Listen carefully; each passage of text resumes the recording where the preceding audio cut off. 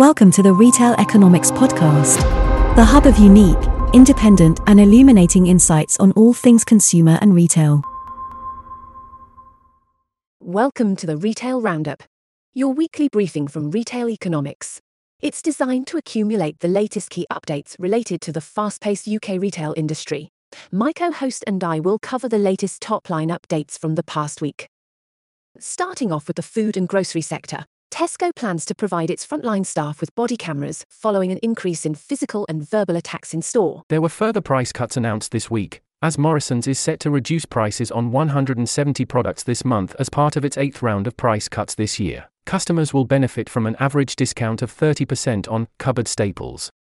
And Marks & Spencer is freezing prices on 140 grocery products until after Christmas, as well as reducing prices of cheese and butter. In other news, Holland & Barrett announced the relaunch of its food range, which will consist of more than 500 products, including 300 own brand lines. Asda owners Mohsin and Zubarissa are reportedly in talks to secure the sale of a chunk of the retailer's property portfolio to reduce debt. To mark the start of the new term, Iceland revealed a range of offers to assist families with the cost of children going back to school. Customers will be able to make savings on lunchbox essentials, break time snacks, and other relevant household essentials. Let's move on to the clothing and footwear sector. Next bought private equity firm Warburg Pincus 34% stake in Rice in a £128 million deal, increasing the retailer's total stake to 72%, and Frasers Group increased its stake in Boohoo from 9.1% to 10.4%. Sainsbury's announced the opening of new in-store fashion destination hubs at 9 of its stores later this month, with further openings planned over the next 5 years. The hubs will offer the retailers 2 clothing collections as well as a range of third-party brands. In terms of results, Footasylum recorded a 6% increase in sales to £287.8 million for the full year to the 28th of January 2023, up from £280.9 million in the previous year. The retailer saw a 4.9% increase in gross profit to £139.1 million for the period, but operating profit halved from £14.8 million to £6.5 million. Opoly reported pre-tax profit of £11.2 million for the full financial year to April 2023, while sales were £113 million for the period. The retailer revealed it had achieved a growth rate of more than 45% during the year, in which it expanded into the USA and Australia. Superdry recorded a pre-tax loss of £148.1 million in the year to April 29, 2023, compared to pre-tax profit of £22.4 million the year before. Group sales increased 2.1% in the period to £622.5 million. Moving on to health and beauty, Glossier partnered with Sephora, marking the brand's first UK partnership. Glossier products will be available at Sephora's Westfield Shepherd's Bush store and also on Sephora's website and app from 15 September. Marks & Spencer added Estee Lauder fragrances to its third-party beauty offering, allowing customers to buy over 30 fragrances from the brand. In terms of results, Revolution Beauty posted a 1.7% increase in sales to £187.8 million in the year ending February 2023.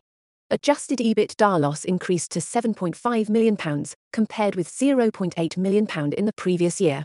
Loss after tax was £33.6 million, down from £44.3 million in the previous year. In electricals news, Currys reported a 4% fall in like-for-like group revenue, with a 2% decline in UK and Ireland revenue in the 17 weeks ending the 26th of August, 2023. UK revenue trends improved in July and August compared with May and June, with strong sales of domestic appliances and the mobile division. Moving on to homewares, IKEA owner Ingka Investments plans to extend its Netherlands-based mattress recycling initiative throughout Europe, beginning with Scandinavia, France and Belgium. And B&M acquired 51 Wilko store sites for £13 million, with the prospect of relaunching them under its own brand.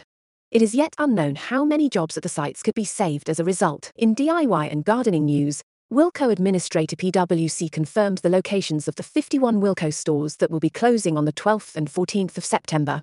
Over 300 stores will continue running for the time being, while PwC remains in discussion with potential buyers, with more closures possible depending on the outcome. A rescue deal to save Wilko by HMV owner Doug Putman is reportedly in limbo, due to issues spanning debt repayment and shipments with large suppliers including Unilever and Procter & Gamble. Now let's move on to department stores and specialists. Pepco will open its first store in Bosnia and Herzegovina this month, with further openings planned later in the year. This follows the retailer's expansion into Western European markets, most recently Portugal. WH Smith reported a 28% increase in overall group full-year revenue, with like-for-like sales of 18% in the same period.